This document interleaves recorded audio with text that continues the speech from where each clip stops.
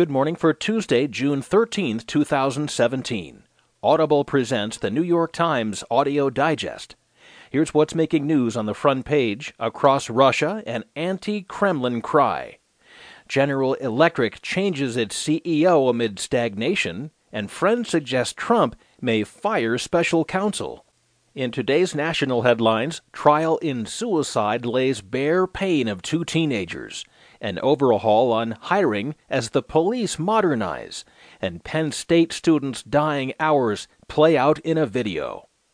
In today's business headlines, executive exits Uber, fraying its A-team, Trump plan would curtail Dodd-Frank Act, and Fed readies final curtain for its stimulus campaign. There will be more business stories, more national and world news, a roundup from the sports page, and New York Times columnist David Leonhardt.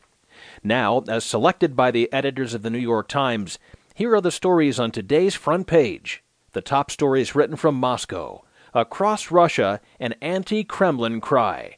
By Nilma Farquhar and Ivan Nechparenko.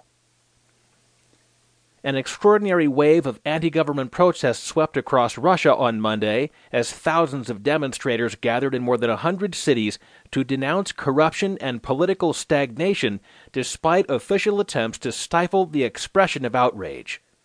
Riot police officers in cities large and small detained hundreds of participants, with more than 700 apprehended in Moscow and 300 in St. Petersburg, according to OVD Info, an independent organization that tracks arrests. There were reports of hundreds of detentions elsewhere, too. In Moscow, the police arrested the Kremlin foe and anti-corruption crusader Alexei Navalny, the main architect of the protest, on Monday, and similar ones in March, as he left his apartment to attend the demonstration downtown. A Moscow court sentenced him to 30 days in jail for organizing an unauthorized protest. The recent outpourings of popular discontent, spurred on by Navalny, have been the biggest anti-government demonstrations in Russia in years.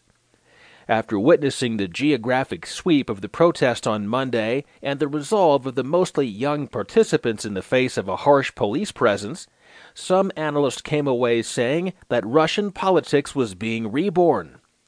"I think we're seeing the beginning of a youth protest movement," said Anatoly Golubovsky, a Russian historian surveying the crowd at Moscow's Pushkin Square, which erupted in vigorous jeers of shame whenever a phalanx of riot police officers rushed into the crowd to drag someone away. Golubovsky ticked off cities across Russia where protesters had turned out. An estimated 4,000 in Novosibirsk, as well as in Omsk and other large Siberian cities. There were demonstrations in Vladivostok in the Far East and in large cities in southern Russia like Rostov-on-Don and Krasnodar. All these regions were considered to be very conservative and not politicized, very loyal to the power, he said, referring to the Kremlin, and they turned out to be politicized. This is the second story on today's front page. General Electric changes its CEO amid stagnation. Reported by Steve Lohr.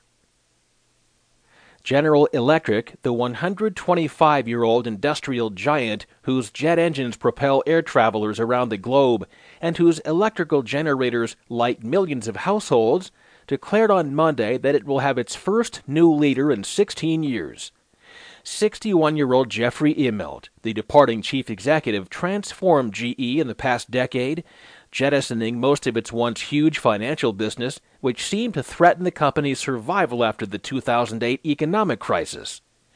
Wall Street applauded those moves, but investors grew disenchanted as the stock price and profits stagnated in recent years. His successor, John Flannery, 55, is a longtime GE executive who has spent much of his career in finance and deal-making, raising expectations among some observers that he might look to sell off pieces of the sprawling company. On his first day, Flannery told analysts that he would embark on a comprehensive review of all GE businesses with speed, urgency, and no constraints. Flannery's tenure may well determine the shape and the economic role of conglomerates like GE, expansive firms with seemingly limitless business ambitions that once defined an American industrial era. Now, GE is among the last of the breed. The company's roots reach back to the laboratories of the storied inventor Thomas Alva Edison. GE today sells magnetic resonance imaging machines, provides financial and data services, manufactures light bulbs, and performs drug research, among myriad other activities. But as a rule, Wall Street does not like conglomerates.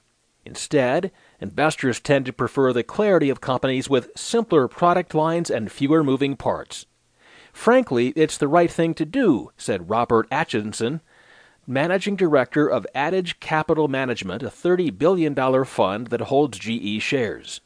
GE needs to go to the next level of change, said Atchison. Next on the front page, Michael Shear and Maggie Haberman report, Friend suggests Trump may fire special counsel. A longtime friend of President Trump said on Monday that Trump was